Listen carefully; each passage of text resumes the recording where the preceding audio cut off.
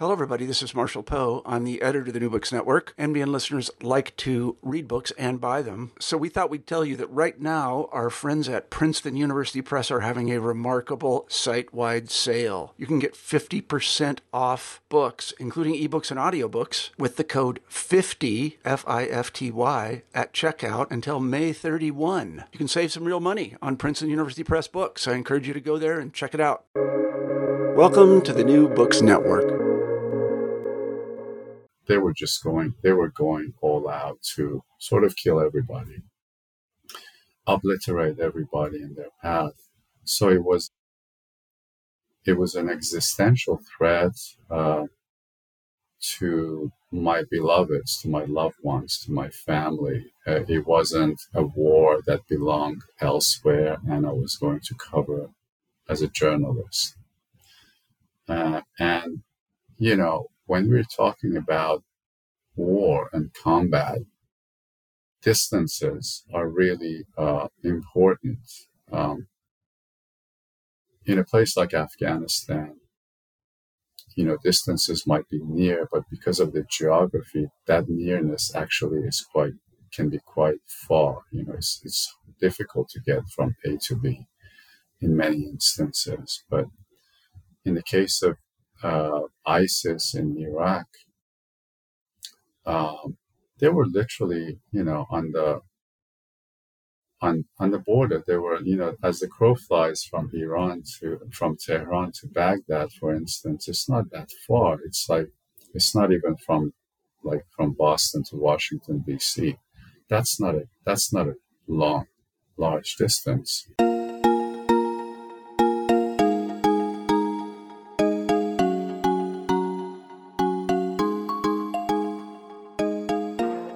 Hi, everyone. This is AJ Woodhams, host of the War Books podcast, where I interview today's best authors writing about war-related topics. Today is a big day for the show, an episode I am super excited for, because today I have Salar Abdoh talking about his most recent novel, Out of Mesopotamia. Salar was born in Iran and splits his time between Tehran and New York City. He's the author of the novels Tehran at Twilight, The Poet Game, and Opium, and he is the editor of Tehran Noir. He teaches in the MFA program at the City College of New York, the MFA program that I went to. His latest novel we're talking about today, Out of Mesopotamia, but he also has another one on the way out this November called In a Nearby Country Called Love. Salar, how are you doing today? It's a pleasure to be with you, AJ. My former graduate student, a fantastic writer, whose thesis I worked on, whom I saw win one of the big awards at City College Writing at the end of the year. So it's a special pleasure of all the interviews I've done to be on this particular show with you. Thank you so much for saying that. And the pleasure is all mine. So, you know, you were my mentor, my friend, one of my favorite writers. And I told you about, we were having coffee and I told you about this podcast and this show before I had even started it. And I really wanted to ask you on, like, as back then, but I was like, no, he'll pity me. He'll come on. But like, you know, there's, you know, I don't want to ask too much of him.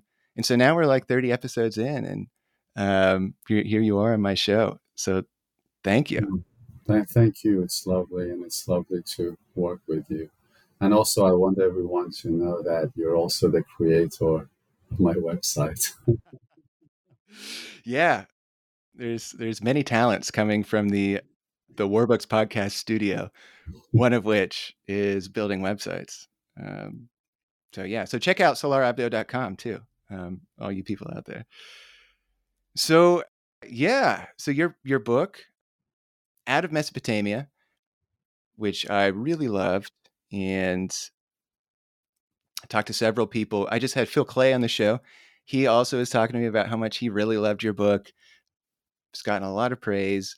One of the questions that I like authors to start out answering is, in your own words, could you just tell us, what is your book about? Sure. First of all, I'll quickly, because you mentioned Phil Clay, He's also one of my favorite authors. I consider him a friend, and I'm glad he came on your show, and I'll take it from there. Out of Mesopotamia is basically about a man who finds himself a journalist who gets sucked in to the situation of combat and war and sort of crosses that line of being a journalist. He's no longer a journalist. He has to pick up a gun and actually. And then at the same time, he's living these other lives back home, as a occasional writer of art writer, theater writer, cinema writer. And so the book is really about war and combat, but more importantly, how war and combat manifests itself in the 21st century. When the whole geography of the Middle East started to change right around 2014, because the entity called ISIS started to occupy large swaths of Syria during their civil war, and then they, like a juggernaut, they came into northern Iraq, and very, very fast, very quickly, they were at the gates of Baghdad and moving south. And at that time, I'm always sort of engaged with, for many years now, with war documentarians and war photographers, and just the neighborhood of the Middle East is so caught up in war in one way or another, whether it's to the east of Iran, in Afghanistan, or to the west in Iraq, and also other places. I've always sort of been involved in combat-related things in one way or another. And in 2014, I was with a war documentarian friend and colleague of mine, and we were in southern Iraq. And at that time, there was a real fear of ISIS simply taking over all of Mesopotamia. And it's hard for somebody who has not been there and doesn't know that geography to understand the gravity of the situation and how that would have changed the entire situation of the world. But, there were pockets of ISIS as far south as the lakes around Karbala, which is quite a bit south. And there was no real opposition to them. The Iraqi army was in absolute disarray. And the Shiite militias had not been formed yet to stand their ground. And so in the middle of this chaos, I found myself in southern Iraq. And there were several factors at this point. One was I realized that this is really a fight for survival, because the ISIS terminology and their way of thinking about many groups, including the Persians, the Iranians, which is where my home is much of the time, alongside the United States, they were going all out to sort of kill everybody, obliterate everybody in their path. So it was an existential threat to my beloveds, to my loved ones, to my family. It wasn't a war that belonged elsewhere and I was going to cover as a journalist. And, when we're talking about war and combat, distances are really important. In a place like Afghanistan, distances might be near, but because of the geography, that nearness actually can be quite far. It's difficult to get from A to B in many instances. But in the case of ISIS in Iraq, they were literally, on the border. They were, as the crow flies from Tehran to Baghdad, for instance, it's not that far. It's not even from Boston to Washington, D.C. That's not a large distance. And so I became involved in it in a very personal way. And then I started to wonder, and I started, being, Tehran at twilight was also about war, in many ways was about war reporting and fixers and things like that. So I knew that world. And not to make a big issue of this or be too critical, but, when you're in a situation, when you're inside the cauldron of a war and things are happening, and then you read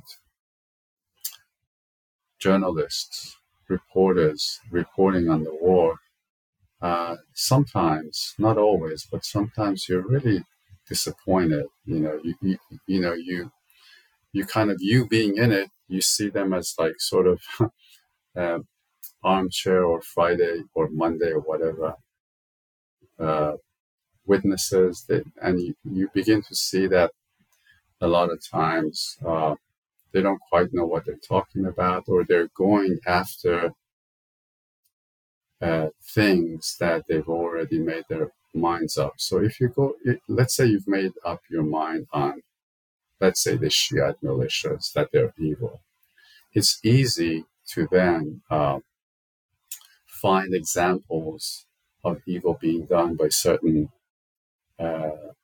sub-branches of those militias. And then, you can sort of fashion your report based on that. And because I had become engaged with these militias, because they really were the only thing standing in the way of ISIS at that time, before the Iraqi army sort of got its feet together and the Americans started to help, I realized these are human beings.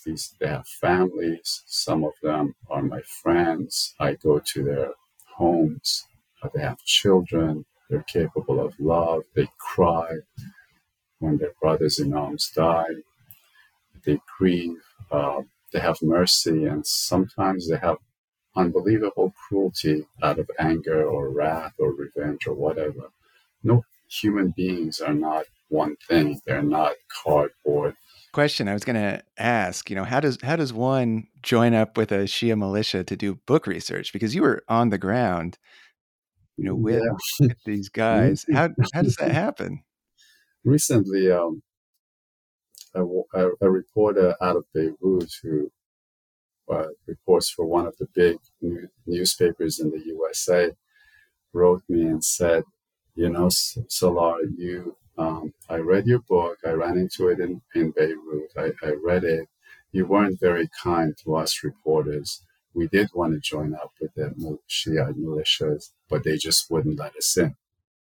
Well, for a variety of reasons that I'm not going to really go into, not because it's a secret, it's just not that important or interesting. But being from where I was from and the work I've been doing, I had an in with these guys. And everybody else, Western reporters, were hanging out with the Kurds and with other elements, that were supported with Western powers. So I had that in, first of all. And then also, sort of being drawn into these worlds for a number of reasons. I also wanted to be in the places that nobody can get to and nobody will be allowed into. I wanted to be in those places that nobody else has, like the ends of the earth, right? Just because, and this war was, and I talk about it in the book, this was very chaotic. I mean, it was very, among these militias, some of them are vastly experienced because they've known one war after another. But many of them are not experienced at all. And the age range is insane. You know, it goes from, 15 to 80, and then you find yourself in the middle of this madness in a geography that's very dangerous and also somewhat and completely unprofessional in many ways. This is not, like special forces, whatever. But with a lot of weaponry and a lot of danger. And the combat situations very, very close at times. Just to give, not to make this too long, but just to give a comparison. Last year, exactly this time, I was in the Ukraine, and I was in all the fronts in the Ukraine, and it was at a time where everything was at a standstill, and it was just the battles of rockets, right? Like there was not that proximity. Even in Bakhmut, where I was, it was from distance. But in northern Iraq, where I found myself, you could hear these guys, and I sort of begin the book that way. You can hear the guy who wants to kill you, rousing himself with his Allahu Akbar, God is great. And that really, the war in Ukraine puts one kind of chill in your bones, but that other war puts another kind of chill in your bones. The qualities are very different. So for all of these reasons, I ended up in Iraq, Syria at that time. So if we were going to put a label, I guess if you want to call it that, on this conflict that your book is about, maybe like the war against ISIS or whatever, but ISIS is who the Shia militias are fighting, correct? ISIS were the Shia militias were fighting against ISIS. At some point when the stand against ISIS crystallized, other elements were also in play. For instance, these militias were getting sort of indirect American air power support at that time too.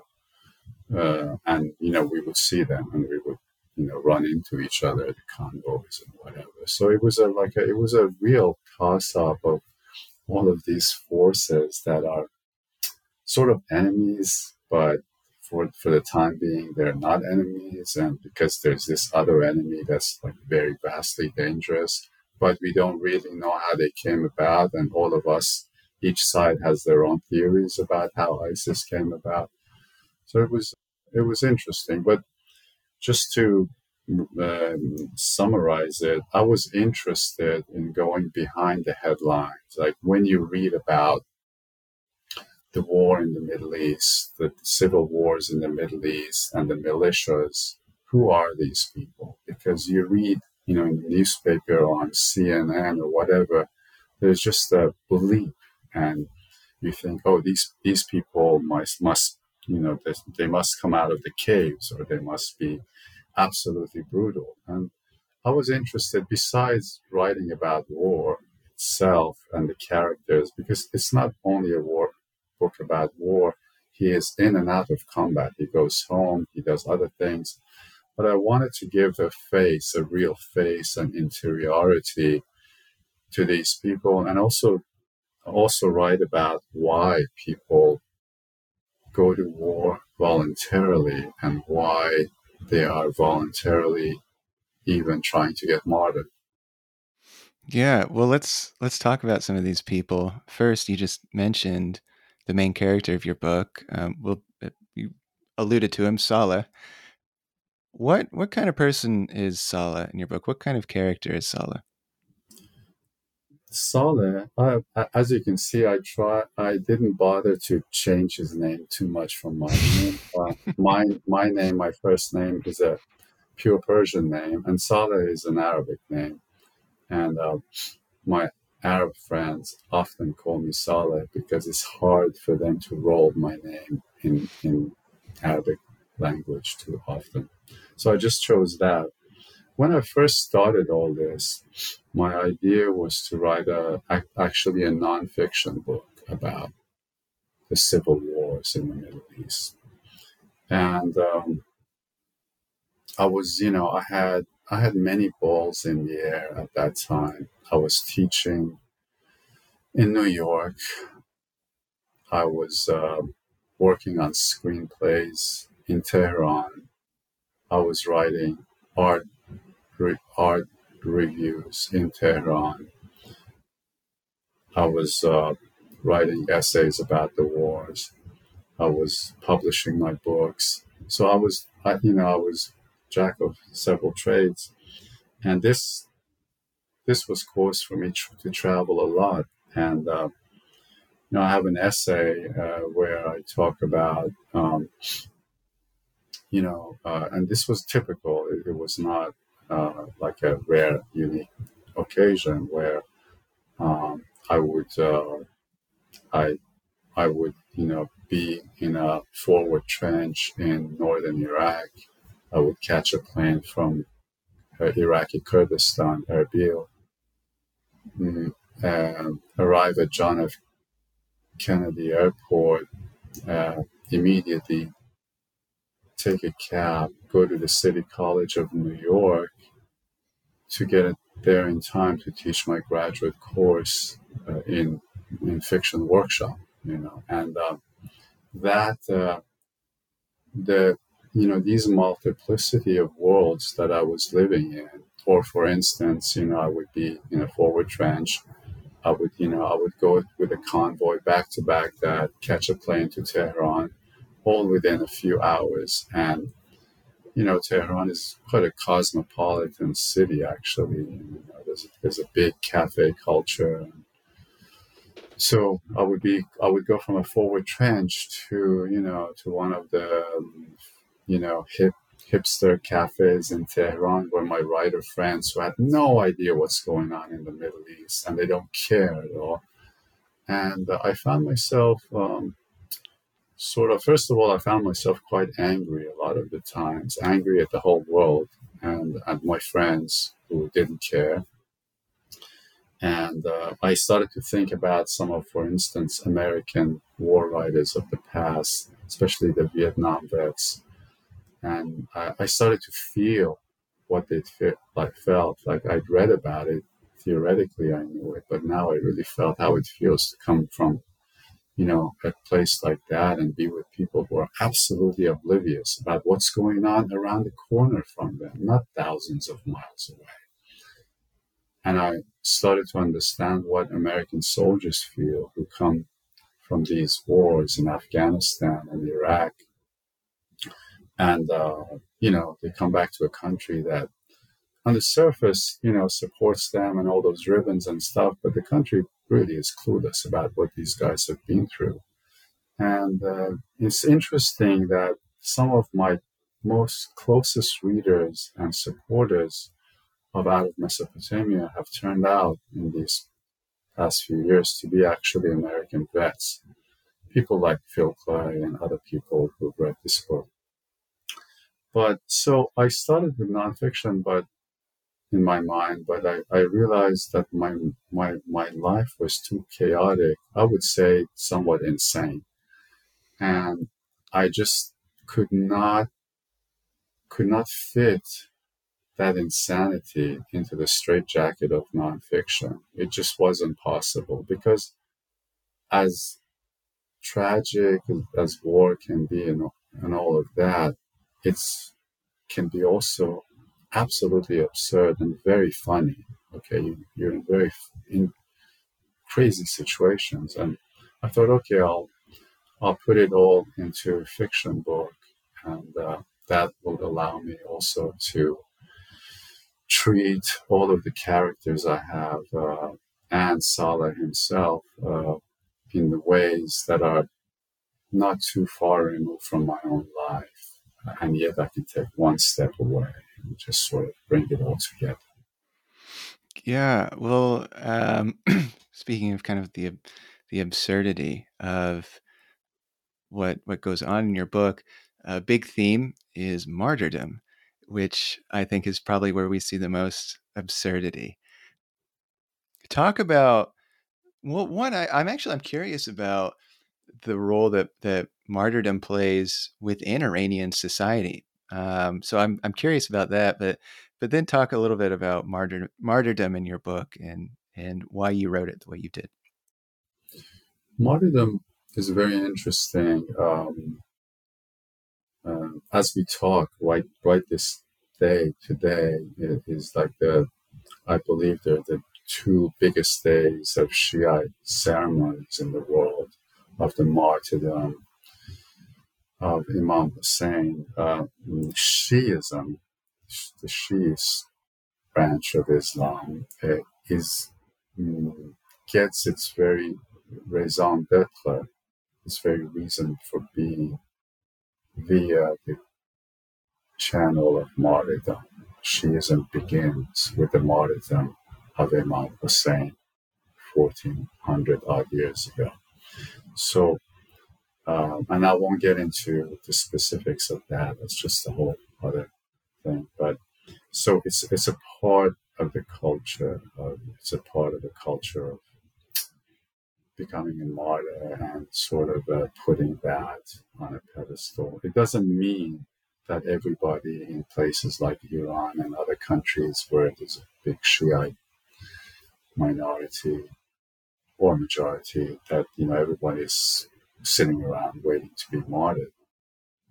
But it is certainly within my milieu of intellectuals in Iran, they want to have nothing to do with that. But it is a big part of the culture. And it always has been. And when I began to make my journeys to the geographies of war in Iraq and Syria, and I was with the Arab contingents most of the time, but I would run into pockets of Iranian volunteers too. The Iranian volunteers, I mean, the reports by some of the most important newspapers in America will tell you that the Islamic Republic of Iran was just busing these people, over there, blah, blah, paying them. But I was there, I saw with my own eyes. A lot of these guys were not getting paid a cent to be there. They were selling the shirts off their back to come to these geographies and fight for what they call the holy places, right? Because ISIS was basically going around and blowing up every Christian or Shiite or Yazidi or whatever holy site, and abusing those people. So these people, and I became, I was fascinated, what causes a young man, and sometimes not so young, to just get up, leave everything, sell everything, and come to Baghdad, end up in a place like Samarra or something, and wait for a convoy to accept him, for a militia to accept him, to go to battle, and most probably die. I mean, it's just, that's spellbinding. You just can't, you cannot compare it to anything else that happens in life. And I started to spend a lot of time with these men. And these are all people they're there for no other reason than they're seeking martyrdom. I talk about it in the book, and like the recent short story that I also had talks about it too. I would say a great majority of them went there to actually, fight to keep that entity called ISIS from doing all the things it was doing. If they were martyred in the act, so be it. If they weren't, fine. And then there were others, and this happens, I've seen it in other situations, similar situations, who were there, they just wanted to gain a bit of glory, come back and say, I was there, I went there, did that, and then use that, get some mileage out of it. You had all kinds, right? And I became interested in that too. Like, who is a genuine would-be martyr, who is acting, uh, and who is a real fighter, and who is a coward even. And that in itself became a study that began to fascinate me. And the ways it manifested itself in everyday life, how you conduct yourself in a forward trench where your enemy is basically does not care at all if they die or not. So they're sort of into the whole martyrdom thing as well, via a different channel, right? But, imagine you're sitting in a forward trench and this Toyota van filled to the till with ammo, with incendiaries, is coming at you full force. There's nothing more scary in existence, because those things are not easy to hit. They might seem easy if you're watching it on video from, on television or something, but and also, even if it were easy to hit, which it's not, to stand your ground and to actually take that aim, knowing that even if it's not a Toyota van or whatever, or it's just one of these guys gets into the trench. This was in many ways, some of these wars of the Middle East, like the Iran-Iraq war of the 1980s, some of them are they hark back to World War I. Like, what happens if one of these guys manages to throw themselves into what they call the Sata, the Arabs call this forward trench. 40 guys are blown up. You have no chance. So who is in this group of people? Who walks the walk and talks the talk? And that, for a writer, these are the material that, not just war novels, any novel, right? You want to know what makes these guys tick. Yeah. Well, when you were just talking, I was reminded, just like thinking about ISIS and like the types of people, it is important to note that, I guess they too were seeking martyrdom in a lot of situations. So you've got a whole battlefield of people who are just trying to become martyrs. I remember talking to an Iraqi friend when ISIS invaded Iraq from Syria, and we were talking about how like the Iraqi army collapsed. And my Iraqi friend was like, "You don't understand. Like these guys, like they talking about ISIS. He's like, they want to die. Like they're running right at you, like in the hope of becoming martyrs and blowing something up." And he's like, "I don't blame the Iraqi army at all."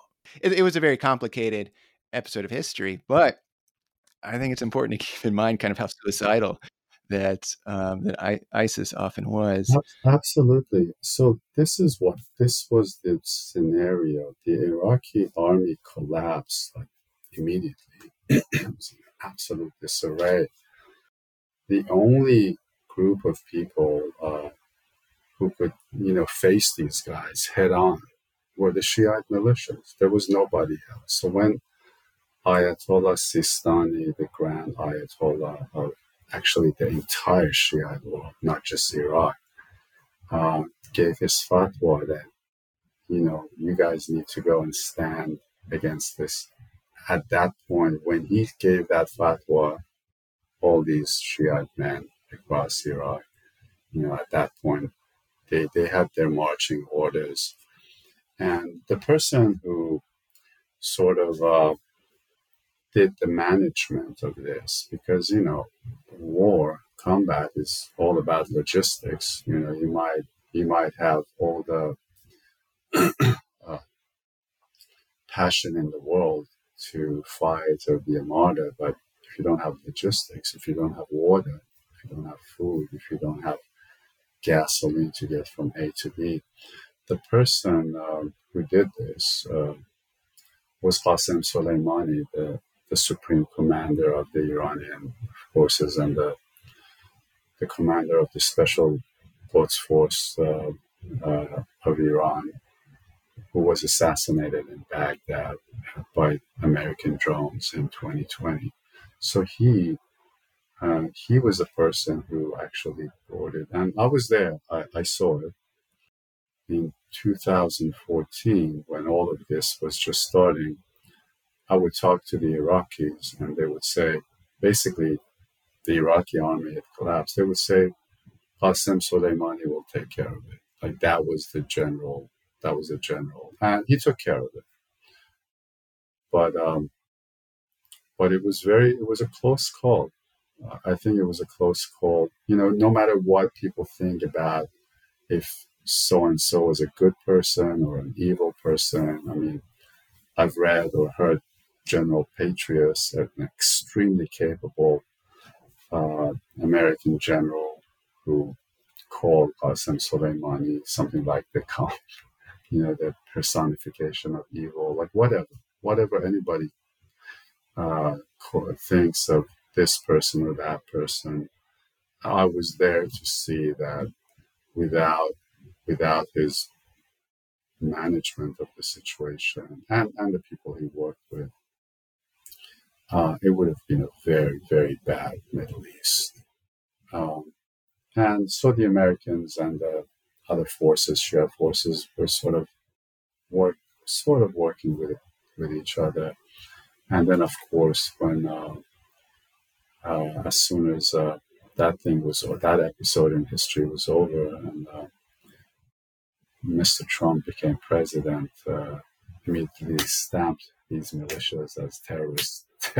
So, the irony of it all, and what people do, what governments do, based on what suits them, what's convenient at the time. Yeah, I marked a paragraph or two in your book that I was wondering if you wouldn't mind reading. Blame seemed to be going around today. Everyone drank their tea and said God's name too many times. The Americans were always the object of derision in these conversations, their occasional air support for us questionable at best. On the surface, we were fighting on the same side for a change, and against an enemy that wanted the earth itself to be gone. Over at places like Palmyra in Syria and Mosul, down the road from us, the enemy had gone on orgies of destruction of all things ancient, afterward gloating in their sick cruelty over priceless historical stones that could not fight or talk back. No wonder then that in the Mocha and up and down all the satires of the war, we quietly saw ourselves as the soldiers of civilization, even if no one else believed us or gave a shit. It was not something that was talked about, but it was there, in the air of every minor battle, and in the newscasts out of Iraq too. This was Nineveh, after all, the ancient capital of the Assyrians, the Nineveh of the Bible and the vast 2,700-year-old stone tablet library it had once held. We were certain we were fighting for something bigger than just Mesopotamia, and we were eating the bullets that the Americans, who despised our skin and our faces and our weapons, should have been eating right alongside us. The Americans saw us as rodents, and we saw them as a hollow Goliath. They laughed at our poetry and queer dancing in the middle of war, while we wept and held wakes after their friendly fires that killed our brothers. I wondered if anything at all, could ever bridge these suspicions. I wondered if the so-called friendly fire that had killed the three magi had not only been the Americans, but also thoroughly calculated. Still, even if we were to find out the truth about the murder of our boys, what then? What could we do with that information? Not much. I'd gradually come to think of them, the Americans, as entities beyond the realm of touch or comprehension. Now and then, we would run into their convoys on the trunk roads of Iraq. We passed one another like ghosts in the afternoon. Their equipment and vehicles had the feel of high walls with no human beings visible from our vantage. They were extraterrestrials to us, here but not quite here. And sometimes I ask myself if we too were not just as invisible to them. Thank you for reading that. I wanted you to first, I love that passage because it's so interesting to me to hear what the perspective is in a war zone when it comes to Americans, especially in a situation where it's so incredibly murky who is on whose side, because you've got the Shia militias who are fighting ISIS, you've got the Americans who are fighting ISIS, but the Shia militias and the Americans are obviously not, they're not allies in the They're not the traditional best of sense. mates, They're no. not the best of mates, no. Well, talk about then from your experiences on the field, talk a little bit about this kind of weird relationship between the Americans on the battlefield and the Shia militias. Well, the twain never actually came together, right? Like the Americans and advisors did work with, the regular Iraqi army, especially with some of their so-called special operations forces. So it was sort of a distant lack of trust, right? And but at the same time, what's interesting about America is that, and I've seen it so many times in so many places, that there is a love and hate, right? Like a lot of these guys, given the opportunity, they would jump at the opportunity to come here to be in America. But at the same time, there is that sense that there is this entity that has no real understanding of what anything is, the stakes, the situations. I mean, in my new book, A Nearby Country Called Love, I have a passage with this Afghan refugee to Iran, and I've met many of these guys, and he talks about how an American vehicle in Kabul runs over his son, and somebody jumps out of the convoy and for his loss gives him $100. There are many reasons why people in the world think one way or another about Americans, but so I can't tell you if it was like just raw hatred or pretend raw hatred, because you see that a lot too, right? I ran into people over there who, I don't know, they'd come from Canada, the Canadian citizenship, some Iraqi guy from Canada with his sons, and to just fight ISIS and then go back to Canada, just hop in and hop out, like it's very, and also, I hung out with the Kurdish militias a lot, and with the Kurds, and the Shiites and the Kurds do not like each other at all, right? But I hang out with the Kurds, and even within them, there are different factions, right? There are factions that are supported by Iran. There are factions that are absolutely despise the Iranians. But America is this force. It's like, I think of it as these science fiction films, right? It's something that's out there. And I think in the passage I read, probably it gives the feeling better than anything I can come up with off the cuff, is that, you would see them, you would see the Americans, but it's as if they're there and they're not quite there, right? The convoy passing in the afternoon. You couldn't even see like personnel in these convoys right now. They're high up, right? And it's that feeling. I think in the world in general, there's a lot of misunderstanding about Americans. There's a knee-jerk American hatred even, but it's done in order to, again, get mileage amongst your own milieu, perhaps. But at the end of the day, when it comes right down to it, for all the mistakes, there's a lot of generosity. And Salar talks about the generosity of the Americans and their occasional stinginess. Like, you don't quite, Salar, and then later in the novel, when that Frenchman comes and they talk about Americans, even the Frenchman doesn't quite know what to make of Americans, even though, his family is there. It's like, it really is. It's like an appreciation, but also a turn off.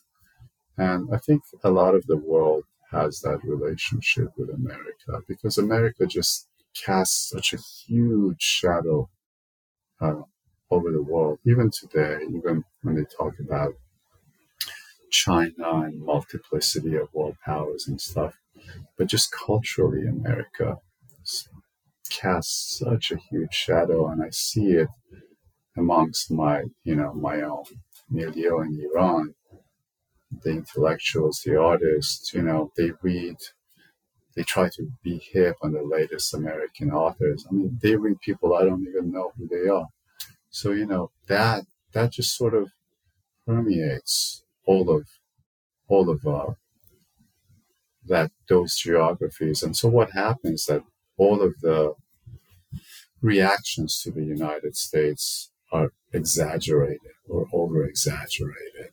Love is exaggerated, hatred is exaggerated, and there's quite a bit of acting too, because that acting can actually score points for you. You can be in a situation where if you show, your dislike or despising of America, you will have scored points for whatever reason, and you may not quite believe that. So there's all of that. It's very,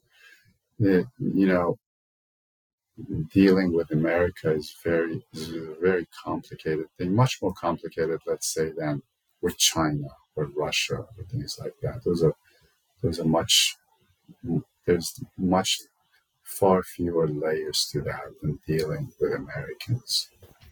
Yeah, that's interesting you say that. I'm reminded of when I was right out of college, I went to live in Jordan, and there was an Iraqi man, really, really nice guy, friend of a friend, who was helping me find an apartment. And every time he would introduce me to somebody, he'd be like, look, like, I'm an Iraqi and he's an American. Isn't that so funny? And I didn't get it for the longest time. I was like, what is he talking about? And then, like, the more like we talked, like, he's, America invaded and destroyed his country. And to me, in like my sheltered, Midwestern lifestyle, people had never really thought about, Iraqis as the enemy. But in Iraq, Americans were definitely thought of as the enemy. And it was such a strange moment for me to have to put myself in his place. Absolutely. I wonder. So you know exactly the thing I'm talking about. It's a very complicated relationship that people have with America, much more so than I think any other country on earth. I wonder, for you, as somebody who lives in both Tehran and New York City, is that how difficult is that line for you to walk when you're with like these Shia militias? Is it complex for you? Absolutely. It's very complex. And you have to, first of all, you have to sort of bite the bullet, so to speak, and be ready to be absolutely crushed or worse, right? Like things can happen. Because in these geographies, it's not just about negotiating your Americanness or your Persianness, but also within these geographies, there's so many antagonisms and enmities, right? I gave an interview in Tehran last winter, and my name, Salar, first name, is a name that many Kurds have. Like many Kurds have my name. More Kurds have my name than Persians have my name. So in Iraq, being with Shiite militias, they would often think I'm Kurdish, and immediately that would create some sort of a, they would question me, and other things happen that I won't get into. But so I was, like I and people like me walk that fine line all of the time, but particularly between, I think, the United States and Iran, it's been a particularly poignant, acute situation for over 4 decades now, right? And I remember when I was a child in Iran, America was such an enormous presence in that country, right? American military advisors, all of the American arms companies were there. There were American schools. I myself, this is obviously pre-1979. Yeah, and as a child, I grew up in an ambience where I had contact with them all the time. So and then all of that was gone, right, overnight, and it was replaced by this terrible enmity between the two, the hostage crisis and all of that. And I think what happened was the Islamic Republic sort of backed itself into a corner, right? Because America bashing became a point of the revolution, like one of the pillars of the revolution became that. And long after, not many people believed in that anymore. It's like the hijab now. They think like, if the hijab is gone, our revolution is finished. Well, the hijab is sort of gone between a lot of women. Everything's fine. But that became one of the pillars, like America bashing became a pillar, the flag burning of America. And for people like me, and so after the revolution, so many Persians left, came to America and other countries, Europe, Australia, wherever. And, for those of us who, and many never went back, and many go back not very regularly, but I really live in these places. And for me, it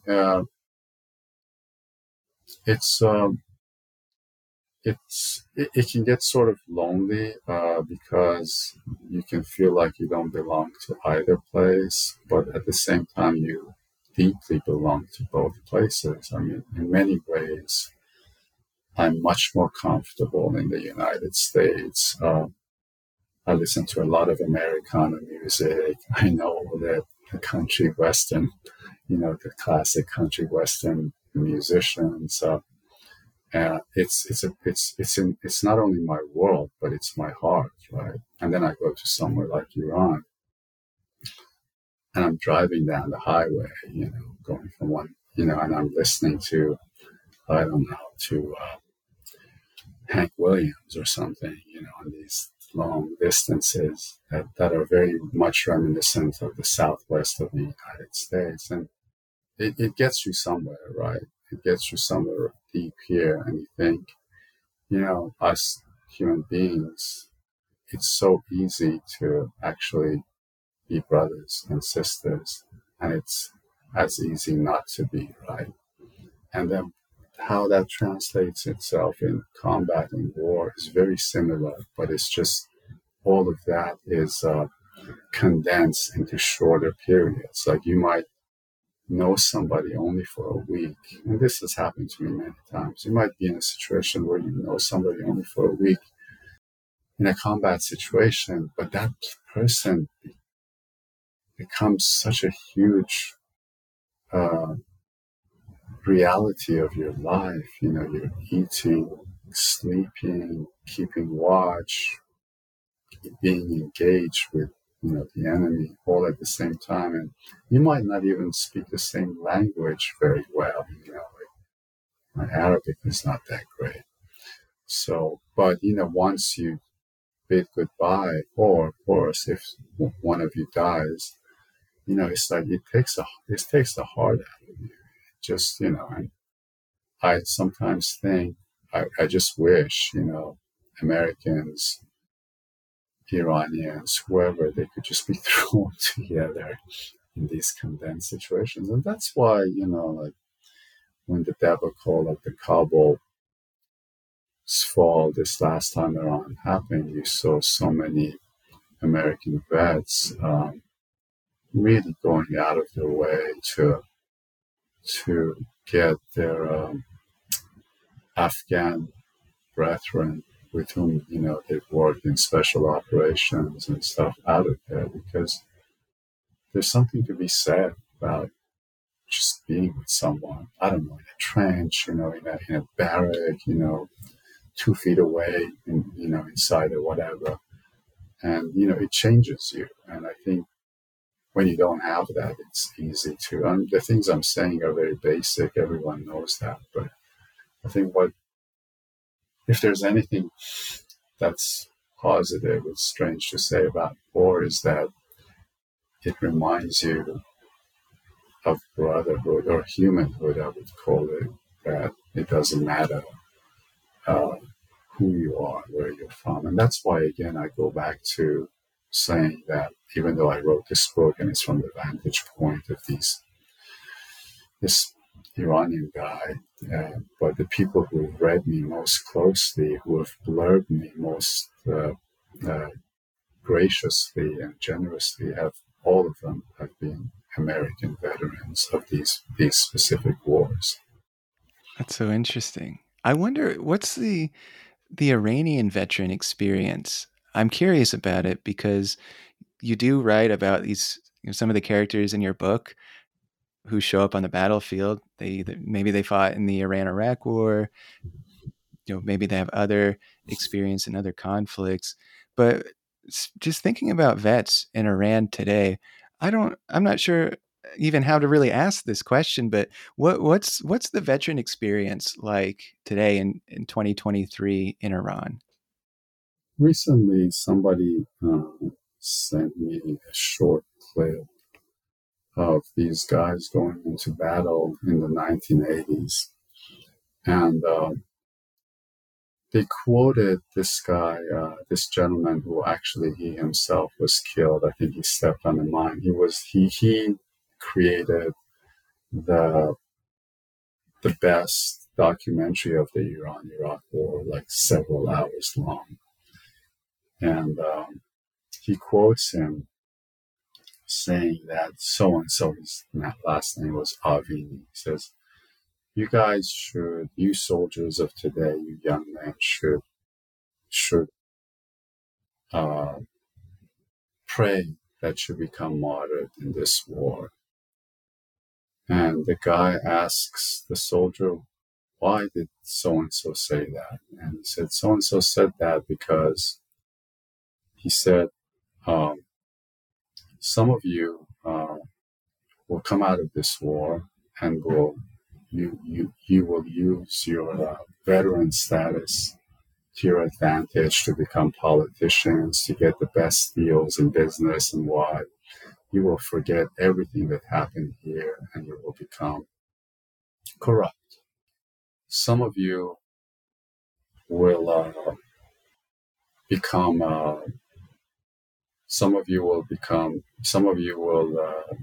survive this war and become just terribly depressed, and you won't be able to live with everything that happened today. And therefore, and then there was a third group, and you will be sorry about everything that you did, and you will question everything. So it's better. And when I look at not just a place like Iran, but America itself, I know veterans here, like, it's the exact same thing. People come out of these wars, some of them, get a lot of, use the points of their veteran status to enter politics or business or whatever, or, make a lot of money doing this or that, contract work, consultation. I was thinking about that in Ukraine because I ran into this American vet who was doing nothing but good work, right? He was just a gentleman, and he had just gone there to help. And there were others that I saw who you could tell they were consultants, and they were there to make money. And, so it takes all of these kinds. I mean, in Iran, as in the United States, is the exact same thing. And, I know Iranian vets who were gassed. There's nothing like to see a man who was gassed, to see the things they have to go through on a daily basis is just really, really pretty horrendous. And and it should be noted for the audience, the Iran-Iraq War was a terrible, massive loss of life. Chemical weapons were used, mustard gas, VX nerve gas, really just like a terribly brutal conflict that, like you were saying, in Iran today, a lot of veterans still live with. Exactly. And, I have friends who are veterans of that war, and some of them are exactly like this person said. Some of them are just depressed and not, very healthy in many ways.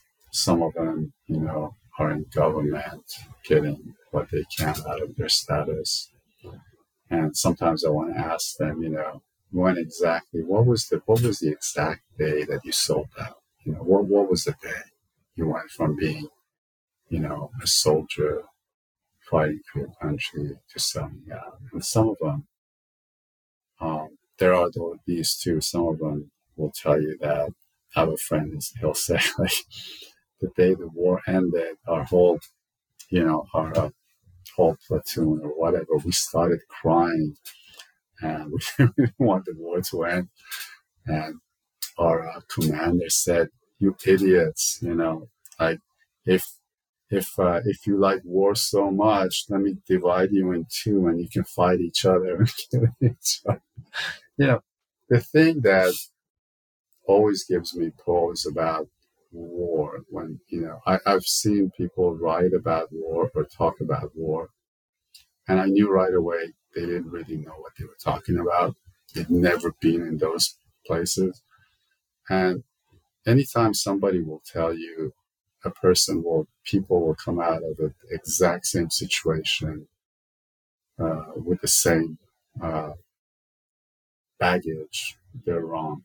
And I talk about it in Salar talks about it out of Mesopotamia.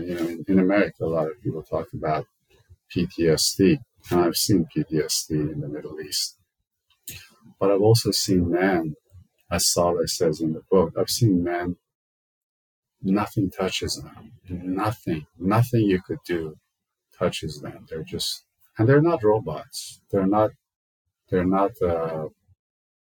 devoid of feeling, but like it's just like they shrug it off. And that's an interesting phenomenon to me. And, I don't have an answer why one person acts one way or one person acts another way. But the thing about war is that people just come out of it differently. The way people come out of any situation differently, right? Yeah. Well, what are you hoping that when they read your book, what are you hoping that readers take away from it? The thing, I had read many of the American war writers of the past, and I quote them at some land, whether it's Hemingway or the great Vietnam War writer whose name Tim O'Brien. Tim O'Brien. I quote these people through Salar because I want my audience to know that, there's a respect there, right? There's a respect. I think I want the same respect in return. I want an American audience, a Western audience to come to this book able or ready to go into these lives and see them beyond the headlines, beyond the cliches of this Shiite militia or that guy did this guy did this. I mean, in the book, I have a woman based on a true person who goes around cutting off heads of ISIS enemy combatants, right? That person really existed. But I don't condone that. But I try to show through Salar how a person could get to that point. And I think the job of a writer is to show these complexities in human beings. If evil is done, if goodness is done, how does that happen? Why does that happen? How does a woman who's, like I've told this story a couple of times before to people. I was in Iraqi Kurdistan, and I was talking to the only Kurdish therapist who existed for this camp, right? And he said, Mr. Salar, what can I tell a woman who, and they were talking about what ISIS did to them. What can I tell a woman whose husband has been killed in front of her, whose brothers and sons have been killed and their heads cut off in front of her daughter's raped in front of her, she herself raped? What kind of therapy can I give this person? Is such a thing even possible, right? And of course, the answer to me is no, it's not. There's a point beyond which that level of brutality and suffering, and you see it so much in some of these places, it's just that there's a no return point. So I think in this book, one of the things I was trying to say is that there are people who do really, really cruel things in revenge, right? Like, for instance, there's a chapter out of Mesopotamia where they catch this young ISIS guy from North Africa. And Salar talks about how they kind of brutalized them before they killed them.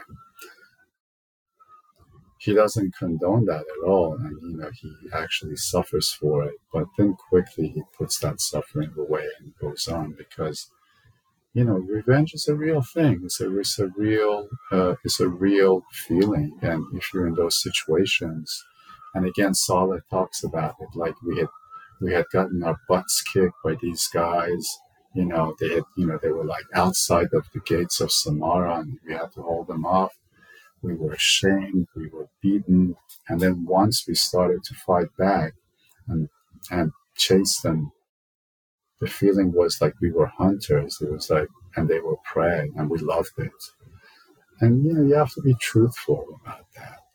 Sometimes that exhilaration of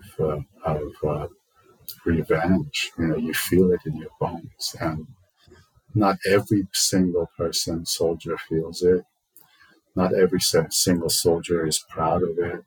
Most of them probably are ashamed of it afterwards. But when it happens, it's a reality. And for people who are not there, who weren't there and didn't live through that, to judge these people, whether they're American soldiers or whoever, I think it's kind of unfair. Well, Salar, this has been an incredible interview. We didn't get to so much. I had a lot of questions about H, about the interrogator. who I thought was a very, very fascinating character in your book. We can do it at part 2 next What's time. that? We can do a part 2 next time. Yeah, we'll have to do part 2. Well, thank you so much again for coming on. If you wouldn't mind, just lastly here, you've got a new novel coming out in November. Could you give our audience a little teaser for that novel? Sure. After Out of Mesopotamia, I thought I need to get away from war for a little while. And I started to, COVID happened and there wasn't much to do. And I started writing this book. And I had really become thoughtful and concerned about the situation of women and people in Iran who do not follow the standard sexual, whatever, standards that are imposed on them in that country and many other places. And I knew some of these people.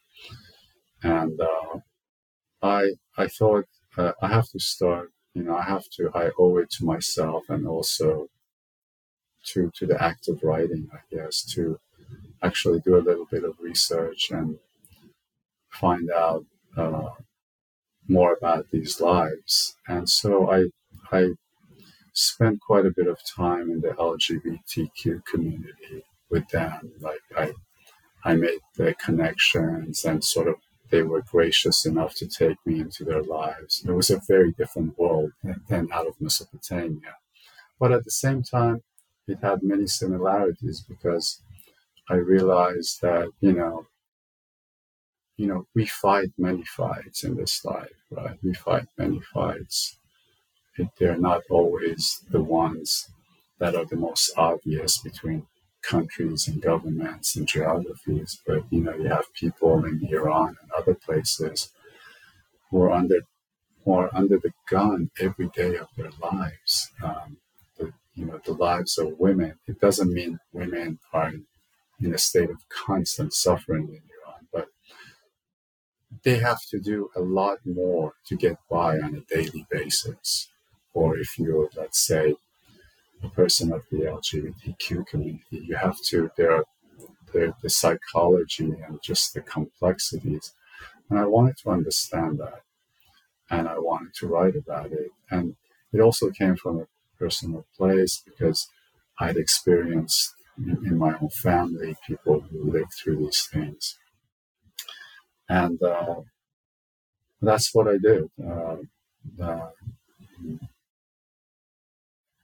But most importantly, I wanted to write about all of this is to say I wanted to write it from a man's point of view, a person like me, who sort of comes to this new paradigm we live in the world where things are changing between, whether it's sexual identity and whatever, and how does a person like me actually deals with that. Basically, the novel in one sentence is learning how to be a man, right? And again, the person, he's had military experience this time in other places, and so there's a little bit of that. But and then once the women's movement began last fall in Iran, my book was finished and in the process of being prepared for publication before all of that. So once again, I found myself having written about something that was sort of in the air, and then it just suddenly happened. And so it was an interesting parallel to see that taking place. And that'll be coming out in November. Great. Well, Salar Abdoh, Out of Mesopotamia. Go pick up a copy. Go check it out from your library. What an incredible story. And Salar, thank you for joining me here today. Thank you very much. And I hope your podcast does great and gathers millions and billions of readers. Thank you. Thank you.